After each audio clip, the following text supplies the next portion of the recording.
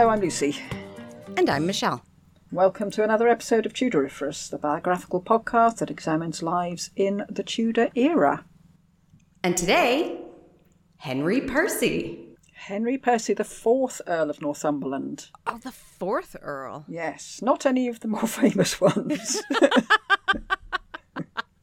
Definitely not the one that Anne was interested in. No. Okay. Not that one. We'll come to him. By that I mean Anne Boleyn. Yes. Yes. Well, I knew two things about this man. He didn't move at the Battle of Bosworth, and he was killed by a mob. That doesn't bode well for his poor life. Well, I didn't know why for either of these things, so now's our chance to find out. And we will find out. Oh, we actually have the information. Well, I say we'll find out. We've got a lot of options. Oh, dear. Okay. But some or all of them could be the case, so there we go. Okay. Come with me, if you will, to one of Percy's estates in Northumberland. Henry Percy himself is sitting up in bed waiting for someone to bring him his breakfast. After twiddling his thumbs and shouting now and then, he gets up to go and find out what's happened. He walks down empty corridors, calling for his servants. He's annoyed now. How can they leave him here to fend for himself? And where the hell are they all? He goes down to the kitchens. Empty. He steps out of his front door. No sign of the army of gardeners that usually swarm all over the land. What's going on? He went to the dining room. There was a lone plate with a bowl on top to keep the cats off. He lifted the bowl. A hunk of mutton and a mashed turnip, cold and lumpy. Next to it was a note. Gone over to Richard. More money. Soz and all that. Love, everyone. And in my head I'm thinking, did the zombie apocalypse happen? Well, probably worse as far as Henry's concerned. Yes. In fact, I've called him Henry Percy all the way through this because we've got so many Henrys. I'm just sticking to Henry Percy. Yes. And calling him Percy, I don't know, it doesn't fit the character, I don't think. Okay. It's quite a nice twee name, Percy. It's the sort of name you call a cat. I think apologies to Percy's. But so he's Henry Percy. Okay. Henry Percy's father, a Lancastrian, had been posthumously attainted by Edward IV following the Battle of Towton. Oh. And so Henry Percy missed out on the title, goods and assets of his father from 1461. So he was in the same position as Francis Lovell, whose father had also been attainted after Towton. Yes. Although unfortunately he didn't die at Towton, so his family probably wished he had. I read that Henry Percy was too young to be at Towton, or that he was there and he was captured. He would have been about 12, so I think unlikely he'd have been there, but... Unless he was witnessing it like Henry was when he was 12. Yeah. You just have to stand there and watch. I don't want to see this. It'll be good for you. Yeah. Get used to it. He was then taken to the Tower. And don't think dungeon. He was being well treated. But that good treatment was in part dependent on the good behaviour of his uncles. Ah, he was a hostage. We think of it now as a hostage, but it's standard practice then to ensure someone's loyalty by holding something that they presumably hold dear. So it's still a hostage. It's a hostage. It's a hostage of a 12-year-old boy. Ugh. He had two uncles who are relevant here, and one of them, Ralph, was described as stable and principled, and the other, Richard, was said to have been an alcoholic who suffered periodic bouts of sociopathic behaviour. Oh God, you're screwed. I don't suppose they called it sociopathic behaviour. Oh dear. Sadly, I couldn't find much information about Richard, since he sounds by far the more interesting. Yes. I looked on his dad's Wikipedia page, but under issue it says Henry, Thomas, Catherine, Ralph, among others. So Richard's included under among others. Oh, you know you're bad when your family doesn't even want to acknowledge you 100 years later, thousands of years later. You're still being... Yes. Son? I have no son. Yes. Ralph, we have information on him, the boring one, had been made constable of the fortress of Dunstanburgh by Margaret of Anjou. Oh. At the time when she was able to hand out these things rather than Henry VI. Yeah. And he surrendered it without fuss to Edward IV. And part of his decision to do this must have been the knowledge that the well-being of his little nephew, Henry, just 12 years old, rested with him and his cooperation. Okay. Although Ralph Percy had handed over Dunstanburgh, Edward IV kept him in his position of constable. And it was a risky tactic, but Edward decided that his best bet was to try to turn the Percys over to the Yorkists, now that they must have realised there was no choice. Yeah, but Edward always made those weird decisions where you think, this isn't going to go well. Well, yeah, I mean, he has a point, because the Percys already had the standing and the followers in the north, so it's better to try and harness that than to superimpose another power in the area. Someone from the south that might be resented and unpopular. Yeah, good point. And certain Lancastrian diehards did manage to regain some of their castles and land. But Ralph Percy towed the line. Okay. At least initially. What? As soon as Henry was out of the tower, he was like, right, let's do this now. But when he looked as if the tide had turned in favour of the Lancastrians, no, Henry stood in the tower, Ralph suddenly said, "Ha! Tricked you, I'm still a Lancastrian, really." Oh, dear. Yeah, well, maybe the more he thought about little Henry, the more he remembered he didn't actually like the boy that much, I assume. Oh, that little creep.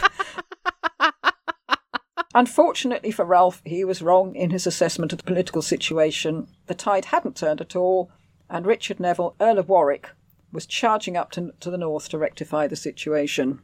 Uh-oh. That's probably what he thought, yes. Over 1461, Warwick chipped away at the remaining power that the Percys had in the north, and it looked as if the Percys' star was definitely waning. Their northern powerhouse had gone. But, as we've said many times, Edward IV could be surprisingly forgiving. Not only did he let Ralph stay Constable of Dunstanburgh... Again? Yeah, but also threw in the beautiful castle of Bamborough, for good measure. Bribery now? Please come to my side.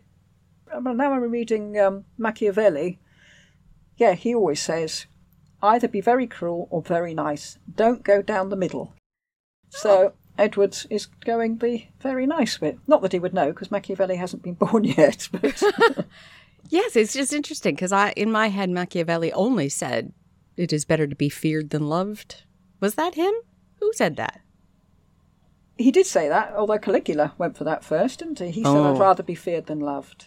Yes, but Caligula was messed in the head.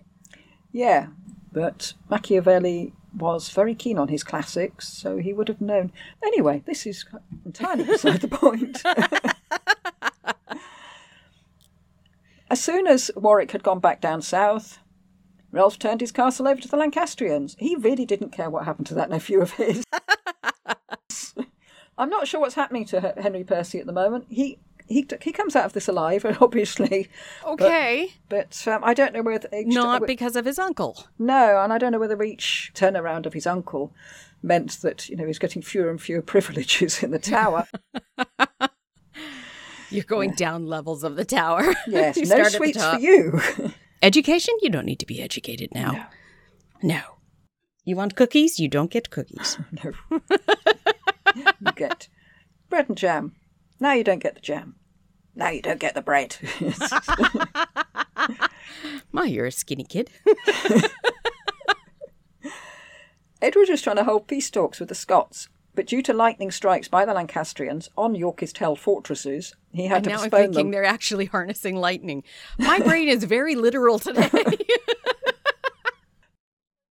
Both Richard and Ralph Percy were killed at the Battle of Hedgeley Moor in 1464, protecting Henry VI.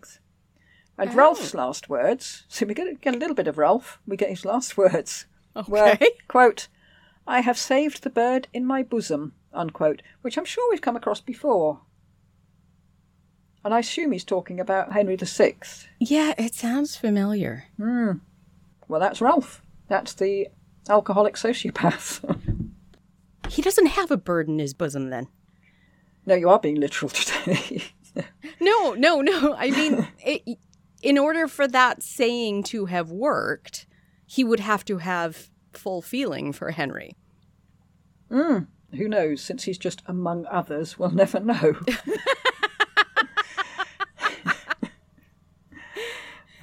No, we haven't got a bird in our bosom, but we did have a kestrel in the shed today, which I managed to get out. Oh, hello, kestrel. Yeah. I held out a pole and it jumped on it, and I stuck the pole out the door, and it flew away. This battle took place in Northumberland, so it was on home territory. Again, look at the Wikipedia page for Hedgeley Moor. You'll find Richard under the list of the dead, but not poor dissolute Ralph. Well, he's in the among others of this list as well. List, yes. I thought, well, being an alcoholic, he was probably a bit hazy about his life while he was alive, and we're certainly hazy about it now he's dead. Anyway, apart from George Percy, who was the rector of Rothbury, and so of no interest to anybody, young Henry Percy in the Tower was now the only Percy left, apart from the girls. So, yeah, they don't count. They don't count. So, was that the end of the Percys? Obviously not. No. Because in March 1470, Edward gave Henry Percy his father's estates and titles. Wow. Henry Percy pledged fealty to King Edward. Are we talking about, what's that syndrome? Where you end up identifying with your kidnapper? Oh, Stockholm. Stockholm, yeah. Mm. Possibly, because they do seem to get on. Maybe he just accepts it. You know, I'm a hostage. That's my job at the moment. Yeah. That's what you do. I mean, some people... Well, I doubt he'd be alone. There'd probably be lots of hostages. Mm. Yeah. Wow. Might have to look into that. Yeah. Oh, that's God. the reason why you take the kids. Mm. I love our silences as we're both thinking it through. Podcast gold right there. Yes. I'll put that bit at the end. As we'll see later, in October 1472, Parliament revoked the attainder, which it seemed to me to be an interesting timeline. First the restoration of the title and the property, then the revoking of the attainder 2 years later. 2 years later. Hmm. Weird. And between the time that Henry Percy's father had been attainted and Percy receiving back his title, the earldom had gone to a Neville, Warwick's brother, so it was up for grabs again in 1470, so he could get his title back. Well, yeah, we were just asking, why did Edward give Henry Percy everything? It can't have been purely because he was generous to a fault. That's not how kings work, generally. No. Well, unless you're Henry VI. Yeah. We can take a quick look at what's been going on in the 6 years between the death of his uncles and Henry Percy's rehabilitation. It seems to have been a very peaceful time. Edward was secure on the throne at last. At least he was secure from Lancastrians. But dissent was rising from his own side, indeed from within his own family. Ah. Yes, we've heard the story several times about how Warwick and George, Duke of Clarence, Edward IV's brother, rebelled, and how they captured Edward but didn't dare execute him, and how Edward, restored to the throne, outwardly forgave Warwick and Clarence, but in effect gradually edged them out. And during all these shenanigans, Henry Percy was piggy in the middle.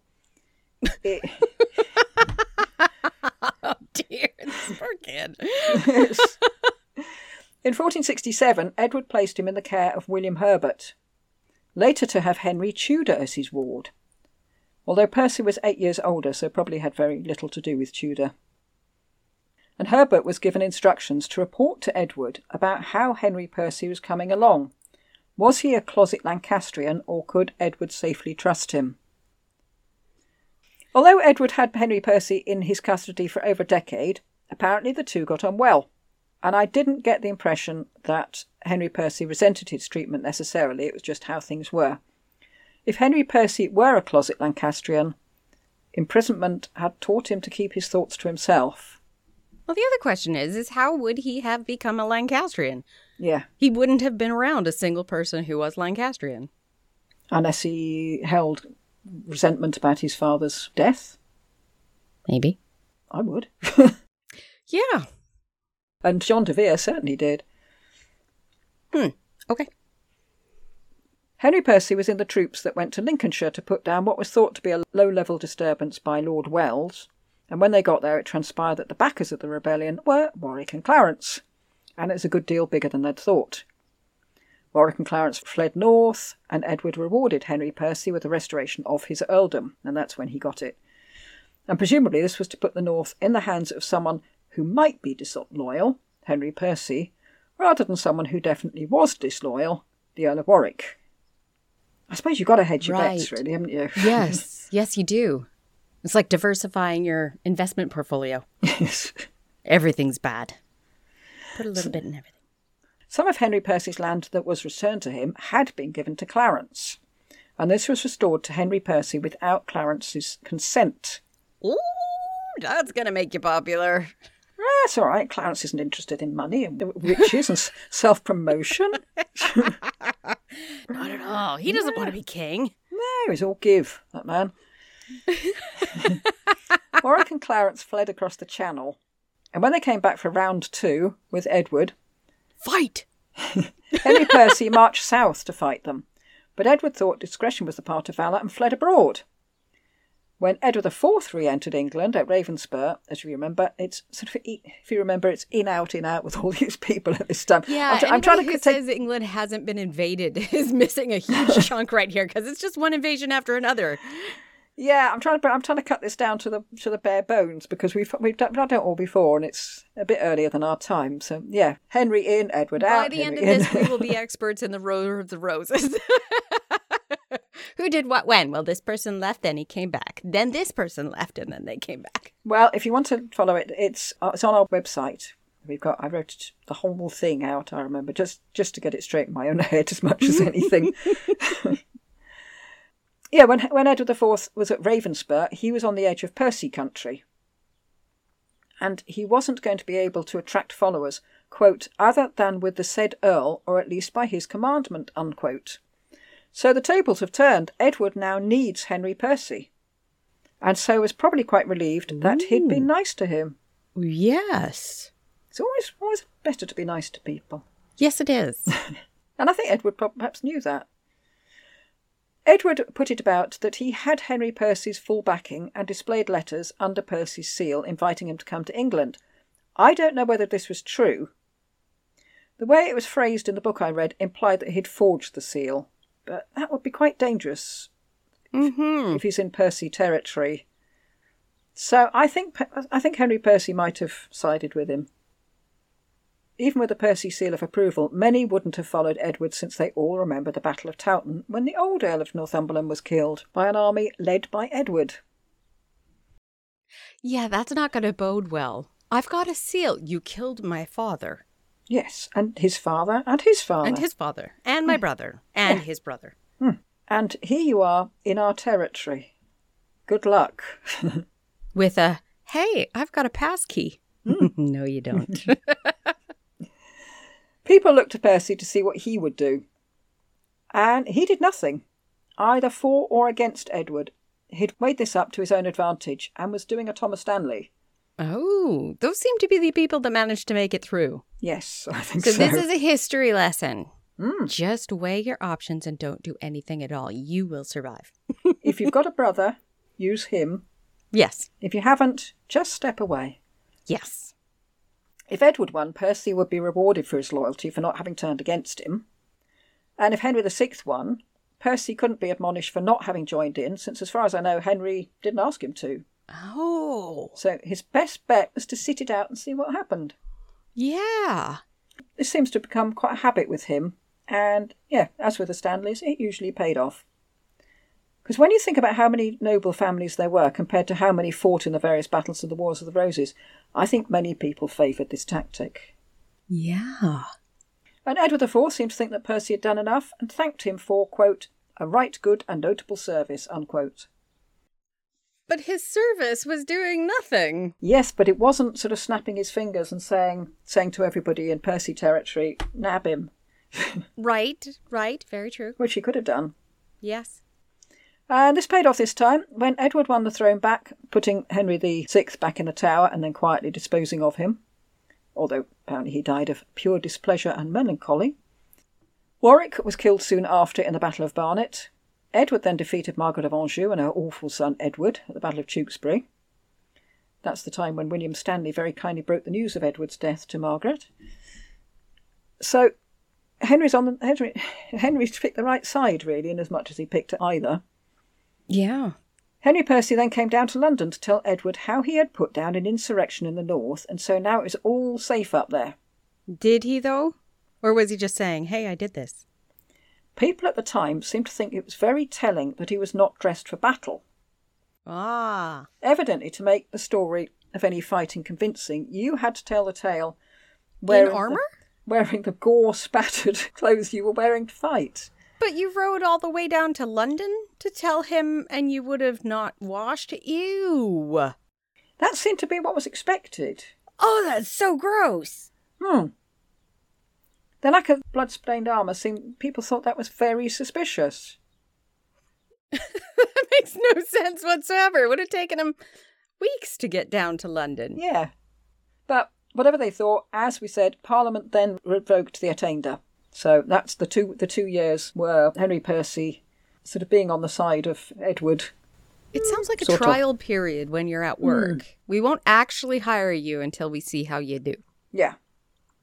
But I suppose they already had the title just handy, so they might as well give him that. And yeah, if he had enough money, he'd be able to look after the north.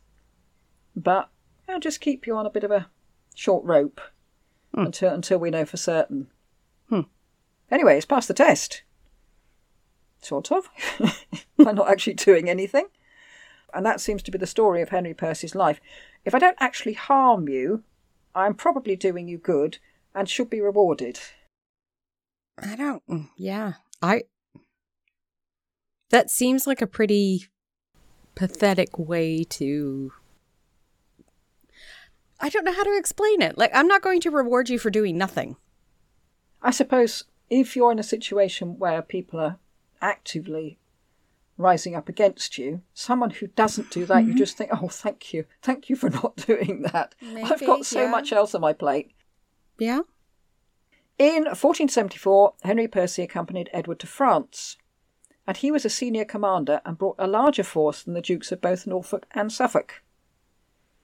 And Percy was with the king when he crossed the bridge at Picardy to meet Louis XI, when Louis gave him a large pension on condition that he head straight back to England.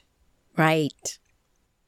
And although Henry Percy may have felt it was his duty to accompany the king to France, he wasn't so much interested in France as in Scotland, because being a northern noble, it was a more pressing issue for him. Yes. Because we've seen this. Those with interests down south worry about France, and with those with interests up north worry about Scotland. Well, Scotland's actually raiding your I was going to say, country. Scotland, you have a lot more to worry about up there. There's not even a sea to shipwreck in on the way there. You just step over the border. Henry Percy, like most other nobles, was perpetually short of money. Although one of the perks of being attainted was it's a bit like a bankruptcy, because some of your debts are erased. Oh, because right. The claim is against the property, not against you. Percy lived relatively frugally, helped no doubt by the fact that he didn't go to the royal court very much. He did initially spend 27% of his income on retainers, but that came from living so close to Scotland. Right. You can't exactly not defend yourself. That is the most important thing. And he must have been pretty canny with money, since over the years he gradually dragged the Percy estates out of the red. Oh, and this was that's unusual. I know, isn't it? But he must have considered it important, because plenty of other nobles just borrowed and borrowed and borrowed, didn't they? Yeah. But this was in part due to the fact that, due to a truce Edward made with Scotland, the Percy estates were less vulnerable to attack for a while. Ah. And that made a difference. Yes. But back in 1471, Edward had given his brother Richard, Duke of Gloucester, the land forfeited by the Earl of Warwick, and this was a big chunk of land. Still nowhere near what Henry Percy owned. So Percy was still top dog in the north. However, if Richard were to marry Warwick's daughter Anne, he would inherit her half of the Neville estates, that were due to her and Isabel, Warwick's other daughter, who had the misfortune to be married to George, Duke of Clarence. Anne had the misfortune to be married to Richard. Yes. Neither one of those brothers was a prize. No, I wouldn't have thought so. No. And then, I think, I was about to say Elizabeth Woodville probably did best, but actually he wasn't a particularly nice husband, was he? No. Then Richard would be the biggest landowner in the north. He did marry Anne, and despite George's protestations, he got Anne's share of the inheritance. And then George's wife died, and George decided that she'd been poisoned by Anchoret Twinho, as we saw before, and had her executed, and then George was drowned in a vat of Barnsley. Oh, God. So, now, lands, position, wardship all fell into Richard's lap. And he made himself unpopular with other landowners in the area with the vigour with which he pursued his entitlement through the courts. And the most irate landowner was Henry Percy. And he was not only annoyed that Richard was getting all the plum positions and the most land, but that Richard was poaching men out of Percy's retinue. Henry Percy was beginning to find it difficult to recruit people because he didn't have the vast resources that Richard had. He might be back in the black, but he's not... Right. He's not paying top dollar. And people were throwing their loyalties to the wind and just following the money, as we saw in the Come With Me If You Will. He was just hemorrhaging people. Well, when the loyalty keeps going back and forth and back and forth and back and forth, and you're constantly dealing with war, you do chase the money because you don't know who is who anymore. The money is the only bit you're going to understand, really, isn't it? Yeah. Money's probably the only bit that's going to stay... in your pocket. Yeah. In 1473, Percy married William Herbert's sister, Maud. Her brother had married the Queen's sister, and so Percy now had a familial link with the Woodvilles. Ooh. I mean, quite tenuous, but it's there. Yes. In 1474, he was made a Knight of the Garter. So it's not all doom and gloom for Henry Percy. No. Henry Percy had a word with Edward IV about Richard's behaviour. Although Edward promised to have a little chat with him, Richard continued to poach Percy's men. Oh. 28th July 1474, Percy signed a legal indenture which effectively handed over to Richard the unofficial title of the Lord of the North. Right. In it, Percy, quote, promises and grants the said Duke to be his faithful servant, to do service unto the said Lord at all times lawful and convenient, unquote. And Richard, quote, promises and grants the said Earl to be his good and faithful lord at all times, and to sustain him in his right afore all other persons, unquote. Does that mean he's going to stop poaching his people? He promised to. Did he? Yep. But the upshot of this was that Percy had become one of Richard's retainers. Interesting. So why did Henry Percy sign this? Richard had become by far the stronger of the two men in the north. Yeah. And this agreement at least gave Percy dominance on the eastern border and in the far north. That was arranged by them, that he would have those two bits. He might have realised that he had lost the battle for supremacy in the north, so he might as well harness himself to the winner rather than just expect to be completely swamped. Yeah. I mean, that's what Richard would do. He'd sort of plough his way straight across and take over everything. Well, Edward's now firmly on the throne. There aren't any other contenders. The contenders have been removed. Yep. And his brother was, at this point, still considered completely loyal and was a good retainer for his brother Edward. So you're not going to win against him. No. And I'm sure that's what Henry Percy was thinking. Yeah. Especially after he asked Edward to have a word with Richard and nothing happened. So he Yes. must have thought, I see where this is going. Yeah. yeah. But it must have been quite a humiliation for a man whose family had ruled the North for centuries. Is it, though? Because he had started as a hostage. It's so hard to see how they'd view it. Is he viewing it from his own point of view or from The family's the point of whole view. family? I don't know. After this, Richard and Henry Percy seem to have got on much better. Now that the lines had been drawn, Richard did stop poaching retainers, and they were able to cooperate much more. And Percy wasn't the only powerful noble that became subsumed into Richard's power base, so, you know... Well, he is the brother of the king. He outranks you. Yeah, everybody. At this time, there was a lot of diplomatic toing and froing between Edward IV and James III of Scotland, which need not concern us here, but which culminated in the raid by the Earl of Angus, who ravaged the countryside and set fire to Bamborough Castle. I'm not sure who owns Bamborough Castle at the moment, because obviously It goes back and forth, back and forth. Henry Percy uncle hasn't got it anymore. Percy was not happy about that, and in September, Richard authorised him to retaliate and to gather retainers for a raid into Scotland. James III said that all would be forgotten if Edward held his side of the treaty. Even though James was the aggressor. Yes. But I suppose that's the way to approach it, isn't it? It's okay, I'll completely forgive you everything you've done if you just stick to the treaty. No. Edward was in favour of a peaceful solution. It's probably just easier. Right? You're not going to win with Scotland. It's going to be a constant battle. So it's much easier just to say, all right, well, we'll forget it this time. But despite Edward's qualms, it was now Richard who was in charge of England's war plans, and he put his foot down. Edward left Richard to it. He had other things on his mind. The year was 1481, and there'd been a disastrous harvest. The country's exchequer was in dire straits, and Edward was forced to make peace with France because he couldn't afford to jeopardise that nice fat little pension he was getting. Yes. Scotland was probably the last thing on his mind. He didn't have to worry too much since James had written to Louis XI to ask for aid, but Louis didn't even bother to write back.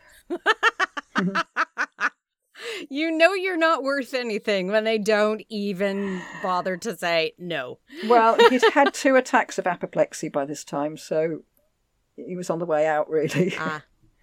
Richard and Percy, hanging around waiting to attack Scotland, were getting thoroughly fed up. Edward was dragging his feet, it seemed to them. He then said that Scotland would have to wait until next year because it was too late in the season. They'd missed the fighting season. Richard and Henry Percy decided to ignore this. Oh my gosh, they're going against the king or against the season? Both. Oh dear. Especially since we're up quite far north. Uh-oh. They launched a siege on Berwick. It didn't go down very well, and they were forced to call it a day until next year, which must have been a bit galling since that's exactly what his big brother had told him he ought to do. And Edward's like, when will you listen? Edward then arranged terms with Albany that he should oust James III and then become King Alexander of Scotland. This is probably rather too simplistic, but Edward seemed like a tactician, while Richard seems to want to go in all guns blazing. Mm-hmm.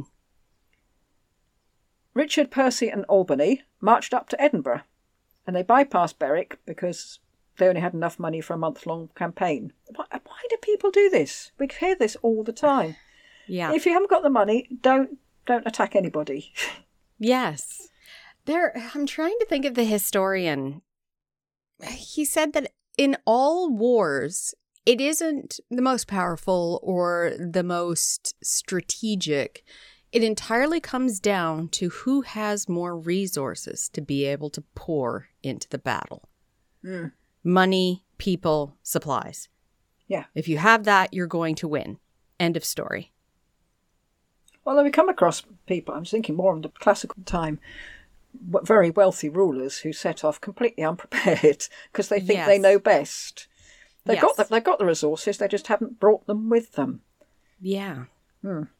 So at that point, you're not bringing your resources to bear. No. Anyway, James frantically began to muster troops, but then he was arrested by his own people. And if you want to hear about that, I suggest you listen to Rex Factor, James III. Richard, Henry Percy and Albany entered Edinburgh unopposed. But it was not to last, since, as I said, they only had enough money to pay the troops for 4 weeks. So, on the way home, they took Berwick without a fight. I think this is the one that Francis Lovell was on when he went there, showed his face, and then came back down again. Hello! Yes. I'm here, everybody. Everyone to see I'm here. Okay. Right. I'll still be here, even if you can't see me. Yes. Albany went into exile because he hadn't been able to gain the support he'd hoped for in Scotland. We've heard all this before. People going into these things thinking, everyone will just follow me. They never do. No. Edward wasn't at all happy about this escapade. It had cost £100,000 just to get Berwick. On the plus side, they kept Berwick. It's been English ever since, but still. They didn't keep hold of Edinburgh. There was no change of regime. It was a complete waste of time and money. Oh, darn. But because everything else was going so badly, it paid Edward to build up the Scottish War as a huge success and deflect everyone's attention from disasters elsewhere. Propaganda! So Henry Percy was lauded as a war hero. Right. Yeah. Then Edward died. Richard intercepted young Edward V on his way to London and took over the protectorate. He sent the boy's Woodville relatives, Earl Rivers, Richard Grey and Thomas Vaughan, to Pontefract. Richard told Edward V, while exhibiting a mournful countenance, that he'd removed the men from his presence, quote, to safeguard his own person, because he knew for certain that there were men close to the king who have sworn to destroy his honour and his life, unquote. Which was Edward true said, enough. No, they aren't. Well, They're my uncles. I trust them. You're just a child. Shut up. it turned out that there was a few people hanging around that had their ideas about the poor child's life. It's just a different uncle. Yeah, to young Edward's credit, he told Richard that he didn't believe him and that his father wouldn't have bequeathed him men who weren't up to the job. So Richard seemed to have been a bit taken aback by this. He had assumed the boy would thank him for getting rid of puny men, but Edward wasn't in a position to stand up against his uncle and realised he'd just have to submit. Richard wanted to do everything officially and above board, so he arranged for the Council of the North to try the 3 Woodville men, and he assumed that they would understand the necessity of disposing of Richard Graham Vaughan. But they didn't. They said, quote, there appeared no certain case, unquote. Because that's the trouble with doing things officially and above board. Sometimes it doesn't go the way you want. Yes.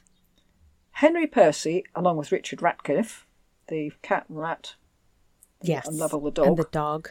condemned the men to be executed. And the fact that Henry Percy was called the chief judge implies some sort of legal process, but no. This was conducted without any form of trial and are completely separate from the Council of the North. And Richard must have promised Percy protection against any comeback from these actions, otherwise it's hard to see why Percy would have agreed to do this. And was Rivers guilty? It seems very unlikely. I don't think so. No. And did Percy believe Rivers was guilty? Probably not. Also seems quite unlikely. So he seems very much in Richard's pocket now. You've just lost any of my admiration. You just put people to death for absolutely no reason, except that you were told to. Yes. Wow. Yes, up to that point, hadn't heard anything particularly bad about it. Doesn't mean he wasn't doing bad things, so just... Only following orders. Yes. Percy put his weight behind Richard's bid for power. And if there had been any hard feelings about how he'd been treated in the North, would he have done that? Seems unlikely. Since if the Woodvilles had won and they disposed of Richard, Percy would probably have been Lord of the North again. Oh. So I couldn't entirely understand why he hadn't thought that through, especially he does have Woodville connections. Tenuous, yes. But he has them. So maybe there's a bit of Stockholm Syndrome there as well. Yeah. On the 10th of June, Richard wrote to the city of York, claiming that the Queen, Elizabeth Woodville, was trying to kill him. She probably was. And the city was shocked that Richard was being threatened with assassination by the Queen. By a woman. Yeah. Not just the Queen. Yeah. Richard Ratville arrived in the city with instructions from Richard. Ratville? You poor man. Sorry, Richard Ratcliffe arrived in the city with instructions from Richard to be given by word of mouth to the city. They were told to assemble a force to go to Henry Percy and follow Richard's orders. Yes. Percy set off straight away for Hull, 40 miles away, and he arrived at the port with a proclamation, hopefully less than 2,000 words, that said, quote, that all men being between the ages of 60 and 16 should be ready to attend of my Lord of Northumberland at Pontefract the morning after, unquote. I'm sorry, 60? 60. That's you're all going to take men people between 60 and 16. So you're going to take poor old men with you? Well, no, because the next morning 12 men turned up. Yes, but you're demanding that even the elderly come. You are, but only 12 of them turned up. That makes you sound desperate. Yes.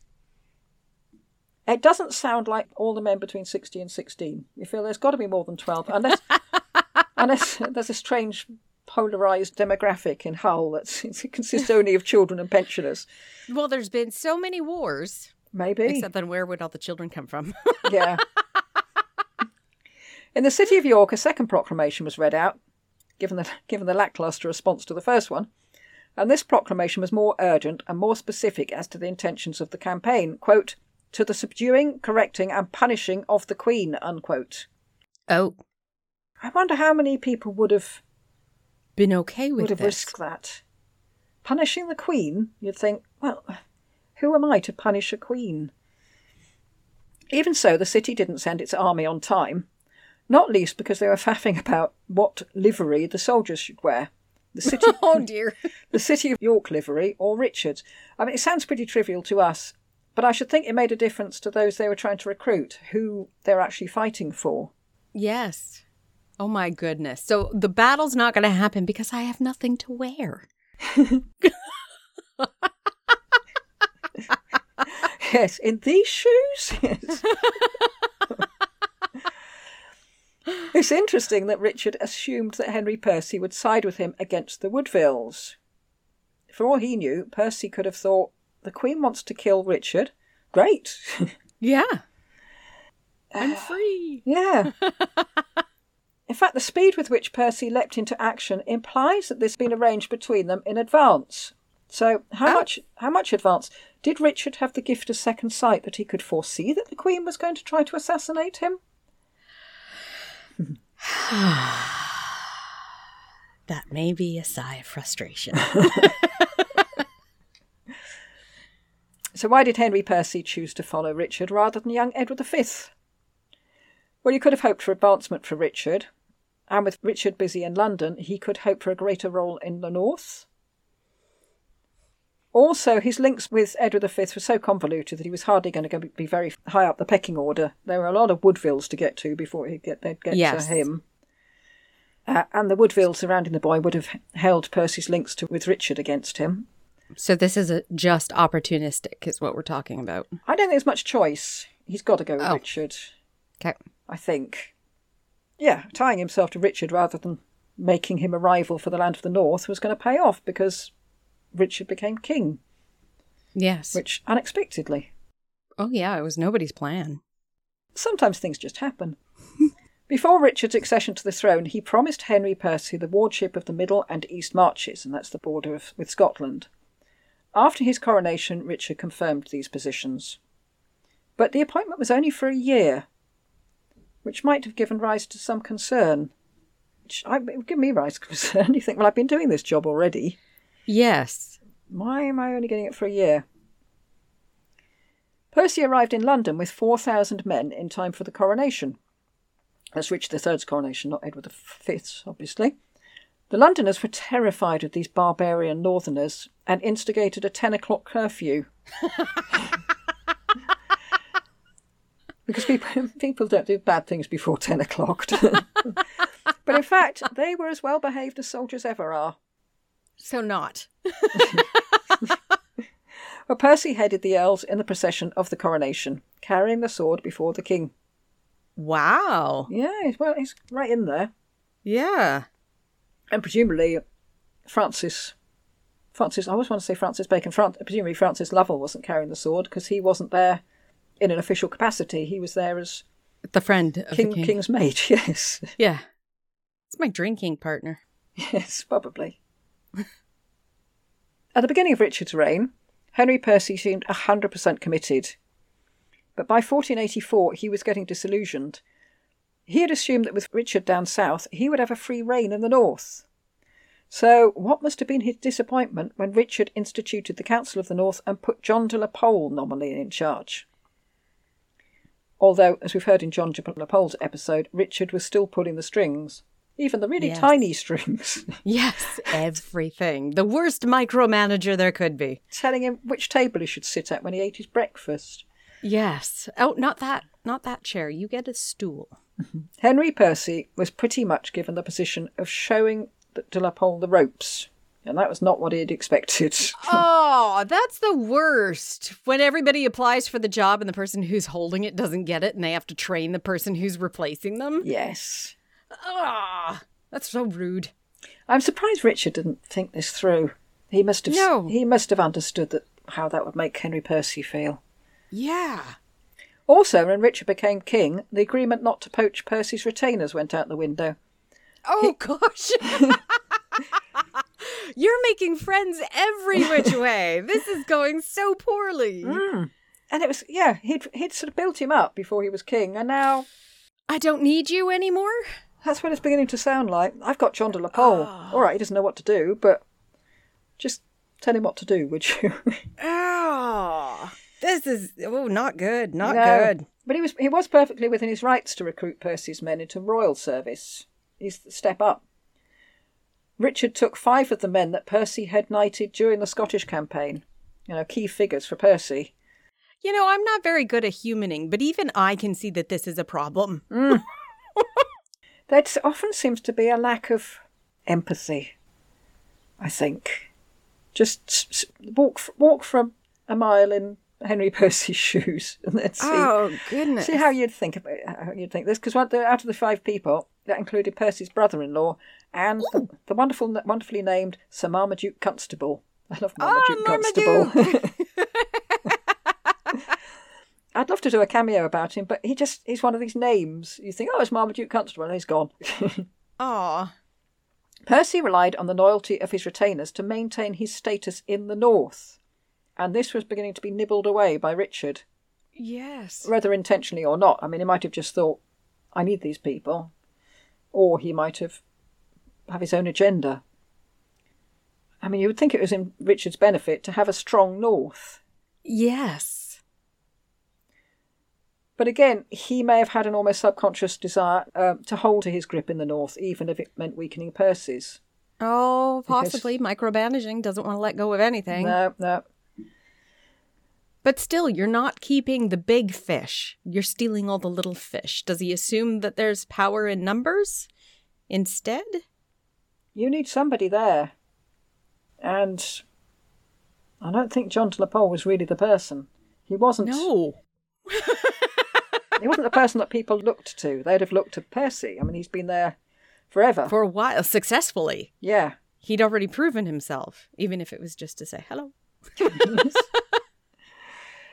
He was on Richard's side against the Duke of Buckingham and soon put down his rebellion, although it was mainly put down by Buckingham himself and his unpopularity. Oh dear. And Percy was welcomed into the Grand Chamberlainship of England, which is not the same role William Stanley and Lord Daubney held, but is an empty title, but an impressive one. Yeah. You don't do anything. You just got a badge, I think. little enamel badge. Does he get money too? He does. Sinecure. He does get money. Because he also holds the office of Steward of England and the Lordship of Holderness, I'm not sure what that is, which brought in £1,000 a year, and we've already heard that's a lot of money. Mm-hmm. They were both positions vacated by Buckingham, but he also became captain of Berwick, which brought in £5,000 a year. Wow. Yeah. Wow. A very wealthy man. Except he's still probably in debt. Because they're not good with their money. Not all Percy's lands were in the north.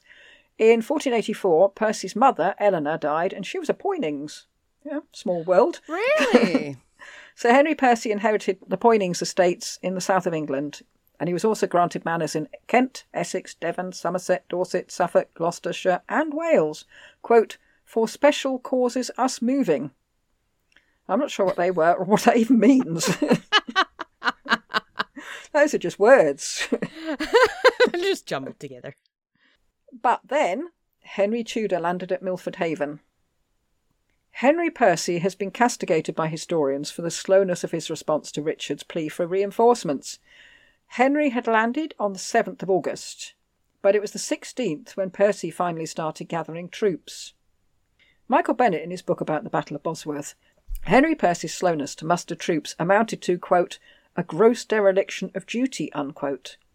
And he reckoned Percy wasn't keen to fill his troops with too many eager royalists, since he was keeping his options open. Right. It's another one of those. But was this the case? it could have been just a delay in communications. It took 4 days for the news of Henry's landing to reach King Richard in the Midlands. Very true. He would have been sending communiques all over the place, and maybe the one to York was slow getting through. And Henry Percy wasn't actually in York at this time. He was on one of his estates in East Yorkshire. So you get to York, he's not here, and now I got to find out where he is before I can even get to him. Mm. Yeah, that makes sense. And communication across rugged countryside could well have been slow. Mm-hmm. And then he would have to start to recruit men across a wide area. Yes. Also, his wife had just died. Oh, he could be in mourning and closeted off. She was called Maud. We haven't come across many Mauds. No. Polydore Virgil said that Richard sent a message to Percy, quote, in whom he had great confidence to come with speed to him in Nottingham, unquote. And this is Polydore Virgil writing. I was just wondering if he's rubbing salt in the wound. You know? back to snidey Virgil. Look how Richard was deceived. It's known that Henry Tudor tried to contact Henry Percy to sound him out as a potential ally, but it's thought that the letters didn't reach him. According to Virgil, Henry sent Christopher Erswick to contact Percy. Erswick was Margaret Beaufort's confessor, and he'd been sent to Henry while he was in exile in Brittany to tell him it wasn't safe for him there anymore and he should flee to France. So he's all over the place. And Bray met with Erswick as well. I know he was part of the backwards and forwards messages. Erswick travelled to Scotland. Percy then was. I don't know why Percy was in Scotland. Apparently, quote, to treat for a new marriage alliance with Percy, unquote, which was presumably a ruse. Oh, okay. So he's not just, you know what, I can't stand Richard anymore. Can I please join Scotland? No, I don't know why he was in Scotland. There was nothing about it in the thing. I thought, what? I thought about leaving it out, but I thought, well, it says it, so maybe he was, I don't know, building bridges, metaphorically, literally. But as Virgil puts it, he could find, quote, nobody to whom he dare pass on the commission to the Earl, unquote. So that was that, really. He didn't dare hand the letters over to anyone and said, look, when you find him, could you give him that, just in case it landed in the hands of the wrong people? Yeah. So, but what would have been his response had he got the letters? Maybe Henry Tudor had heard that he might be feeling a tad miffed about how he'd been treated by Richard and thought he'd try him out. But try him out like a pair of shoes. But with Henry Percy's retainers being seduced over to Richard's side for money, could he trust them to follow him if he did decide to go over to Henry Tudor's side? I think Henry Percy would have been a fool to risk it, really. They've already left you for money. He might say, come on, lads, let's follow Henry Tudor. And they're all like, no. Come on, everybody. But I didn't read this anywhere, but it's just a thought of my own. What if he did get the letters? Because that would surely explain his actions or lack of them at Bosworth. Anyway, he did arrive in the Midlands on time. It's not as though he missed the battle or anything. He got there before the battle, so it wasn't that slow. No. He made his will before Bosworth, and he requested that his body be buried at Beverley in Yorkshire. But only, quote, if it fortune me to depart from this present life within the county of York, unquote. So it must have been a consideration with him, as with everyone else at Bosworth, that he might not come back. Yeah. Gosh, can you imagine that? No. And is that a defeatist attitude? I need to make my will because I'm going to die. Everybody did it. Everybody hear about before every battle, before every crossing of the channel. Yeah. Yes. Yeah. It's very different from now. I've crossed the channel several times and it never occurred to me to make a will before it went. At the battle, Percy was in the rear guard with 10,000 men, including 3,000 horse. I don't know why I would say horse instead of horses, but it's what it's always called, isn't it? 3,000 horse. It's always called that. Richard and the other noble knights charged down the hill on their horses. And Richard looked back at Percy, who hadn't moved. They were shouting, come on. Hey, what are you doing? Stop looking at your phone. Yes. If he'd had those reinforcements, it's hard to see how he could have lost. Oh. And yet Percy just stood there watching. Oh, this is really interesting. Yes, the chronicler Molinet said that Percy, quote, ought to have charged the French. It's interesting that he calls them the French. A lot of them were French on Henry's side. Yes. But did nothing except flee, both he and his company, to abandon his King Richard, unquote.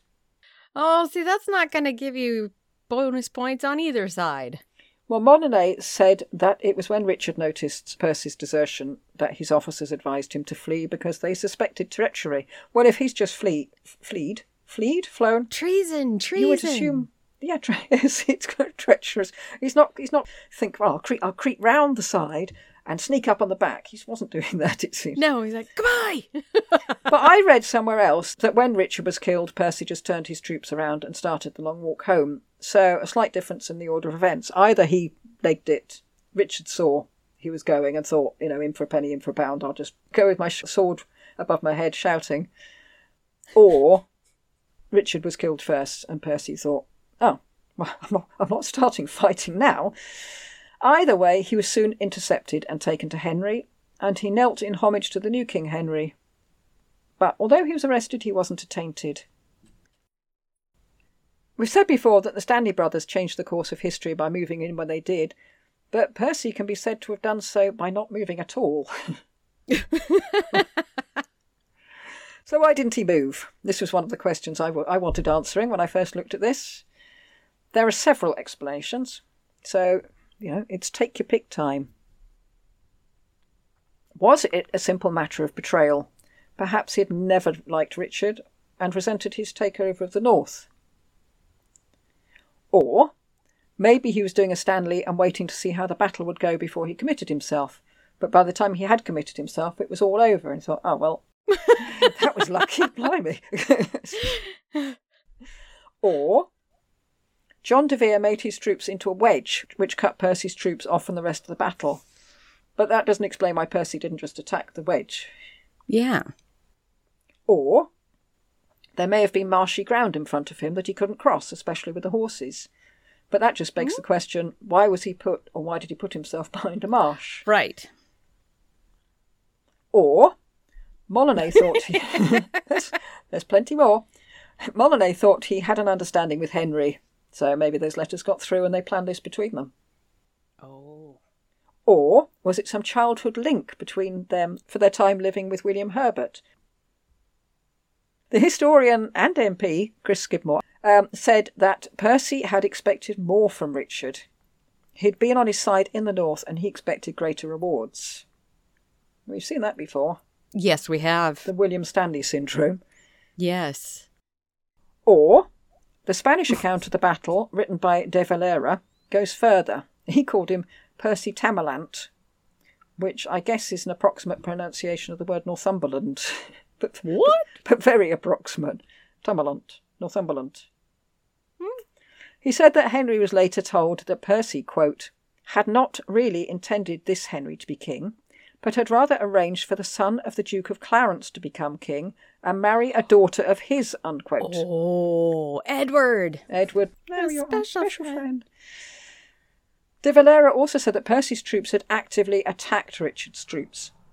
He took his men ahead of Richard's so that it appeared he was in the vanguard to attack Henry, and then he ordered his men to turn around and attack Richard. So nobody knows what's going on, essentially. Nobody has an accurate account.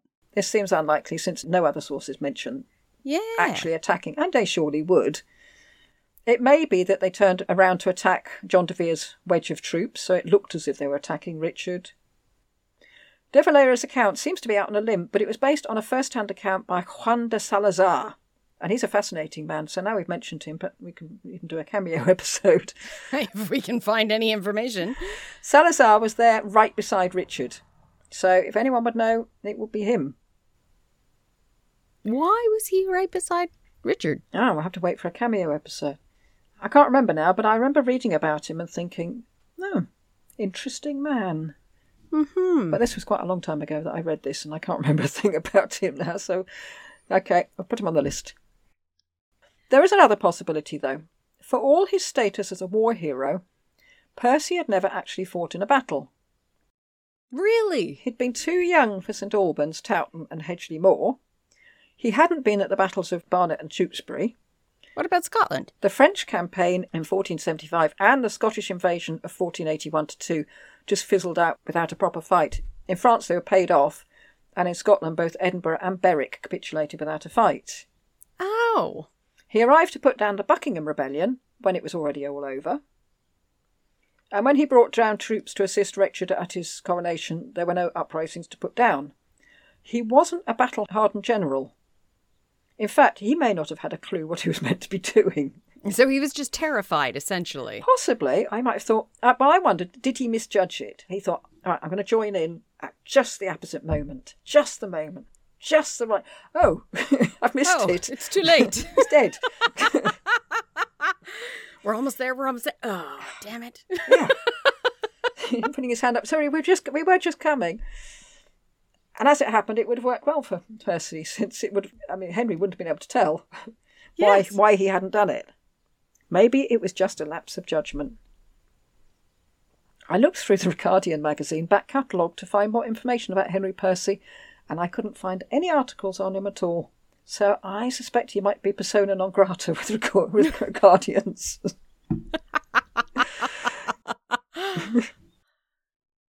Henry VII. Percy was released from prison after 6 months. It was said, and I think this is by Polygeorge Virgil, that Henry had Percy, quote, seized and held in prison until he handed over the son of the Duke of Clarence, unquote. Because he was up in Sheriff Hutton, which is up in the north in Yorkshire. So maybe Percy would have had control over him now that everyone else was dead. Right. I got the impression it didn't take 6 months to get young Edward safely ensconced in the tower. I thought that was quite a quick thing. As soon as the battle was over, Henry was sending somebody up there to get Edward. Tipped off? It wasn't tipped off. No, wasn't it the Earl of Oxford? No. Don't think... Oh. I thought it was Oxford. Maybe it was. And this is just going to get worse, isn't it? The more we do, the less we'll remember. The more we read. And the problem is we're reading so many things that are contradictory. Yes. In your head, they start getting muddled because everybody says something different. Yes, all these ors from just this episode. Yes. Henry Percy hadn't been attainted. In fact, Henry didn't attaint any of the northern magnates. He knew he was vulnerable in Richard's stronghold, and he needed all the friends he could get up there. But Percy wasn't entirely trusted by Henry, so he lost his prominent position.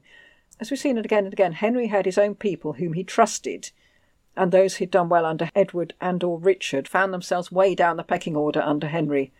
Most of them didn't like it. But we don't get that idea from Henry Percy, though. Okay. He seems to accept things quite a lot. Alexander Rose, who wrote a book about the Percy clan, speculated that he was happier in a subordinate role, and that's why he allowed himself to become Richard's retainer. Maybe he's just a pacifist. He hasn't fought in a single battle. He tries to avoid it. Maybe. And then everybody tells him, you're going to do this? Okay, thank you. Thank you. Yes, except that when Richard said, can you kill these 3 people? Yes, fine. Right. Oh, right. He didn't have much to complain about, really. He was given back much of what he'd had in the north, which had been looked after in the interim by Lord Fitzhugh, Francis Lovell's father-in-law. So, again, small world. He seems to have been loyal to Henry. And when the king went to York, it was Percy who thwarted Francis Lovell's attempt to assassinate him. Oh, okay. But under Henry, who was intent on bringing down the power of the nobles, it was much harder for them to run their patch autonomously like they were used to doing. All the northern magnates had become more of a sort of subcontractor for the crown. Yes. Which... they wouldn't have liked. No, but it was just the way Henry did everything. Redoing it, yeah. By 1489, Percy's power had become so weakened that he was effectively a tax collector. And on the whole, tax collectors aren't very popular people. No, they are not. Is this why the mob kills him? Because he's a tax collector? We're coming to that. Okay. The North had often been exempted from paying tax up to now, due to its poverty and the fact that it kept being raided by the Scots. They needed the money to protect their own borders. Henry didn't see why they should be omitted, and he may have held it against them that they'd been Richard's stronghold. So, or, as we've seen in Cornwall, he just didn't see why anyone should be exempted from taxes. I mean, as you said before, even his mum was exempted from taxes. And Parliament had just voted through a substantial hike in taxes. The city of York pleaded to be exempt from taxes, but Henry refused, and eventually they did pay up. The North East area said that they couldn't pay, and Percy wrote to Henry to tell them it was going to be difficult getting the money out of people who just didn't have it. But Henry was afraid that if he was lenient to the North East, other demands for exemption would follow. Although, as we know, Cornwall was exempt and would stay that way until Perkin's incursion into Scotland. But they had official historical reasons for being exempt. They had their own government in effect. But the North, it was just a, can't pay, don't pay. Courtesy. Yes. In April 1489, there was an angry gathering at Ayton in Cleveland, consisting of several yeomen and a chaplain. Henry Percy had been attending Parliament in London, but he hot-footed it up there. He wrote to several local worthies, including Robert Plumpton. Now, do you remember Robert Plumpton? I remember the name. Yeah, he was one of yours. He fell foul of Richard Empson. He was in a court case with him, yeah. Yes. He wrote to all these people to tell them to muster men to fight the rebellion. Percy met up with the rebels. Apparently, and I don't know how you'd find this out, it had been the intention of the rebels just to talk to Percy and tell him of their grievances. But it all got nasty very quickly. Percy had been told that the men were unarmed, so he approached them, what was described as unharnessed, which I presume means without armour. Okay. I think you can probably see how this is going to end up. Yeah, this isn't going to go well. John de Vere tells us that Percy had intended to talk to them, quote, in a peaceful manner, trusting to have appeased them. Howbeit, as it is said, that he is distressed, and that they have taken him, or slain him, unquote. Henry Percy was dragged from his horse and beaten to death. Oh, what a way to go. That's not fast. He hadn't gone to the place alone. He had all his retainers with him. And his retainers just watched? They all just stood and watched. You jerks. The poet John Skelton wrote, and I'll try and read, this is in A, poetical language, and B, quite tricky spelling. And were not they to blame, I say also, that were about him for own servantists of trust, to suffre him slain of his mortal foe, fled away from him, let him lie in the dust, they bode not till the reckoning were discussed. What, should I flatter? What, should I gloss or paint? Fie, fie, for shame, their heartist were so faint, unquote. So, yeah, he feels the same about you. Yes. But not about you. Sorry, it's the same as you. Oh, it's same as me. I understood. Yes. Well, yeah, but again, how many retainers and how many people were in that mob? Yeah. Did they have an opportunity? Well, this appears to be a murder due to anger about taxes. God, so killing the messenger. Yes. John Chamber, a Welshman who had marched to Bosworth with Henry Tudor, was indicted as the principal assassin. But there are always alternative theories. Yes, if he was a principal assassin and he knew Henry Tudor, was it an order? I don't know. I get the impression that perhaps John Chambers is in the book depository. It turns out that a certain Sir John Egremont was in a feud with Henry Percy over land that Percy had, that John Egremont said was his. And several of Egremont's men were in Percy's retinue. So was this simply a getting rid of a rival for territory? Also in the retinue were Richard III's men, who would have heard how Percy let Richard down at Bosworth, how he didn't move his troops to help the king, so they'd be none too well disposed about him. Maybe it was sort of divine retribution. You didn't move, we're not moving. Yeah. Oh. But still, just to watch that. Well, these are warriors. Yes. I guess they're used to that kind of thing. Yes, and I should think most people were used to seeing Horrors. bloodshed much more, yeah. Other people or animals or... We're just cotton-wooled now, aren't we?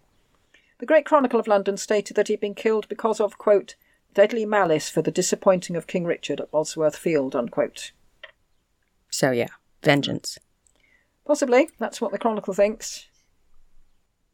This band of men stayed together after killing Henry Percy and tried to raise an insurrection in the north. They even took over the city of York. When they heard that Henry VII had sent an army to put down the rebellion, everyone dissolved into the countryside, including Lord Egremont. Front de Vere was sent to the north to exact revenge on Percy's killers. Just hearing that the army was coming was enough to make people think, well, I wasn't expecting this. Following Percy's death, Henry changed how the north was run. It was no longer to be run as a separate state owned by one extremely powerful man, but it was to be answerable to London. Henry VII was centralising the government of the country. And in a way, this is why people have said in the past that Henry's reign was the break between medieval and early modern worlds. Right. Because in the Middle Ages, people were loyal to their local lord, but now they were being encouraged to have their principal loyalty to the king. Yes. The Percy family didn't die out, but Percy's son was a minor who would never enjoy the influence held by his father, and in fact he bitterly resented this. Henry recognised him as a bit of a troublemaker. His power was curtailed partly through his own doing and partly through Henry's desire to clip the wings of the nobility, but he really played straight into Henry's hands when he was charged with the rape of a ward. Oh, gosh. Henry must have thought, oh, he did what? Oh, did he? Oh, goodness. Yeah. Right, we've got him. There's still a Percy at Alnwick Castle, it's pronounced. Alnwick. It's one of these only say half the letters once. Alnwick Castle. And we talked last time about Henry Percy, who is said to have been pre-contracted to Anne Boleyn. Yes. Rating time? Rating time. Amphibole. Not great, I don't think. He seems to have been he seems to have been competent. He got the Percy's family, the finances back on its feet. He was financially competent. Yeah, he seems to be more of an accountant than a spy. Yes, and a warrior. Because so far all I hear is him running away. I don't think he ran away. It was just he was lucky. Yes. Things didn't kick off as much as they could have done. I don't think in Amphibia you get marks for being competent. No, the reason I was just thinking of that is because he kept all his lands because of his careful... Well, it depends. He was either really lucky or he was incredibly manipulative and knew exactly when to just not be there.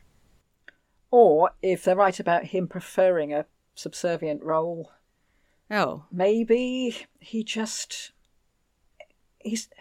Maybe he was quite canny in that he saw... I'm back to zero. What was going to happen. I'll give him a 1 for the possibility. But this business with Earl Rivers' execution implies some subterfuge. Or was it? But that wasn't his subterfuge. That was Richard's. That was Richard's. I think he was just being Richard's bully boy, really. The muscle. Yeah. Yeah, I mean... 1. 4. He survived till the end. I think I'll give him none, because I think 1, as my dad used to say, will be ample sufficiency. Okay. Okay. Understood. So I think 1 between us. Anti-peristasis. Very much up and down. He didn't inherit the title when his father died because his father was attainted. But he was also 12. He did get it later on. Yes. He benefited from Richard becoming king. Yes. That's up and up. He was in prison under Henry, but not for a very long time. And he wasn't attainted? No. He got his lands back, but he was considerably less powerful and ended up collecting taxes. So I think he has to get a lot because he's all right. He hasn't ended up much higher than he started, or indeed much lower than he started, but he certainly had a bit of a journey in between. Yes. And I think that should count, the sort of roller coaster life. I agree. I'm thinking an 8. Yeah. I think I'll go for 7. I'm just being stingier today than you are, I think. Okay. So it's 15 for anti-peristasis. Martyrdom. He was killed by a mob. But not because he was expecting a battle. He didn't dive into any battle whatsoever. He tended to just sort of passively take on, okay, you're the new king? Okay, we'll do this. So I had 0 for me. I might go the opposite way. I think I might give him 1 because he did die in the line of duty. Right. But not because he thought he was going to die. No. But he did. So sufficient. Or what did you? Ample sufficiency? Ample sufficiency. Okay. I met several people who said, yeah, my dad used to say ample sufficiency. Oh. B-team. Did he leave anything?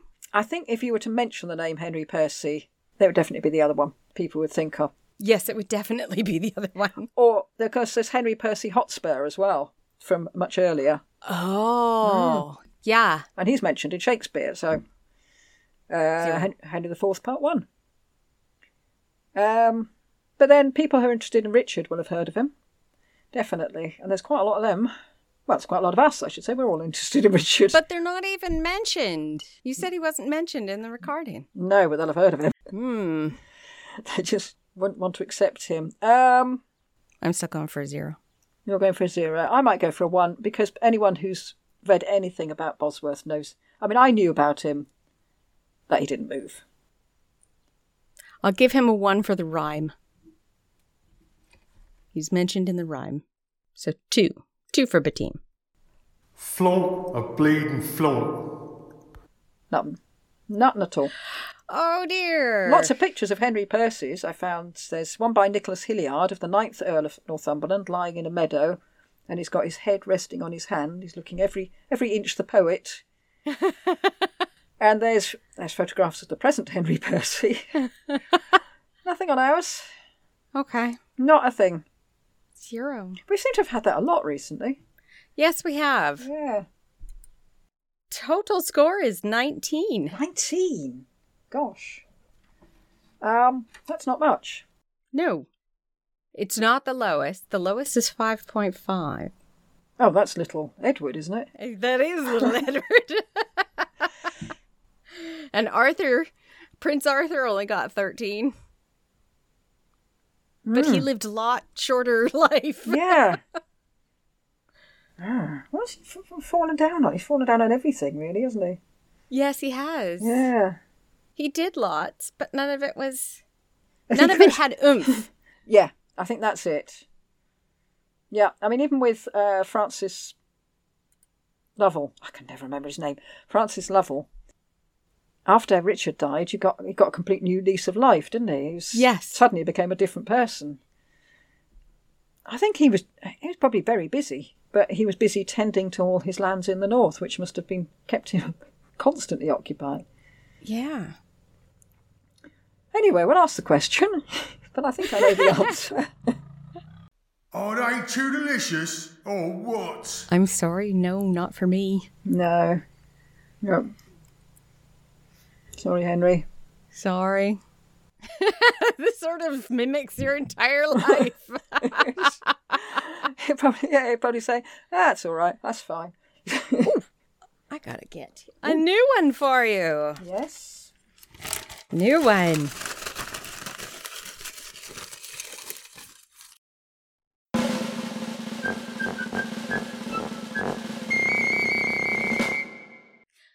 William Caxton. Oh, right. Yes, the printer. That's a bit different. It's different. Yes. Okay. There's got to be stuff about him. There has to be. I've got a whole book about him, and I bought a book recently, which I haven't read either of these books. Why'd you buy the book when we hadn't pulled it? I saw it in a charity shop. It looks... I've done that so often. And I thought, well, I have a 50-50 chance, so I might as well get it. But the book I got just looked beautiful. I saw it on Amazon, although other online retailers are available, called The Book in the Renaissance. I thought it just looked like a lovely book, so I wanted it. Good excuse to read that now. Yeah. That is the end of our episode on Wait a second. Who is he? Who is he? Did he do anything? Henry Percy. He just got on with his life. We hope you enjoyed it and will join us for the next episode on... Well, it should be William Caxton, but it's going to be something in between. It could be Mort Darther. Ooh. We could do that one. Thank you for listening. You can find details of the podcast and contact us on... TrueTheRiverus.wordpress.com. Email TrueTheRiverus@gmail.com. We're on Podbean and all the usual platforms. Also Facebook and Twitter and Instagram. In the meantime, small things make base men proud. He was an honest man and a good bricklayer. Goodbye. Goodbye. Oh, we're really scraping the bottom of the barrel with those quotes.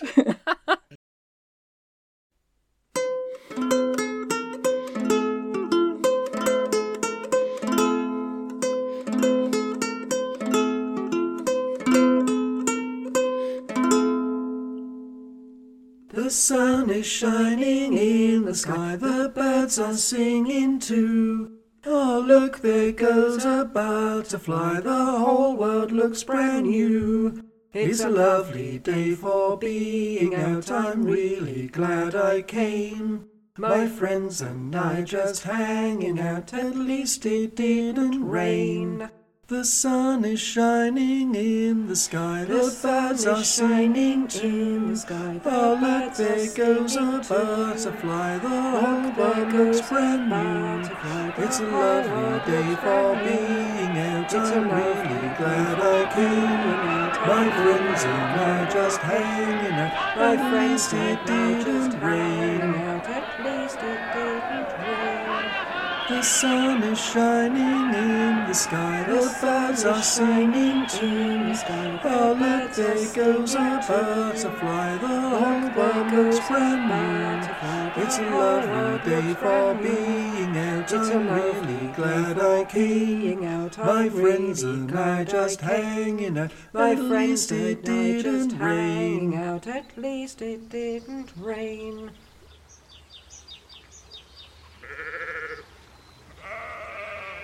Right, that's it, lads. Let's go home.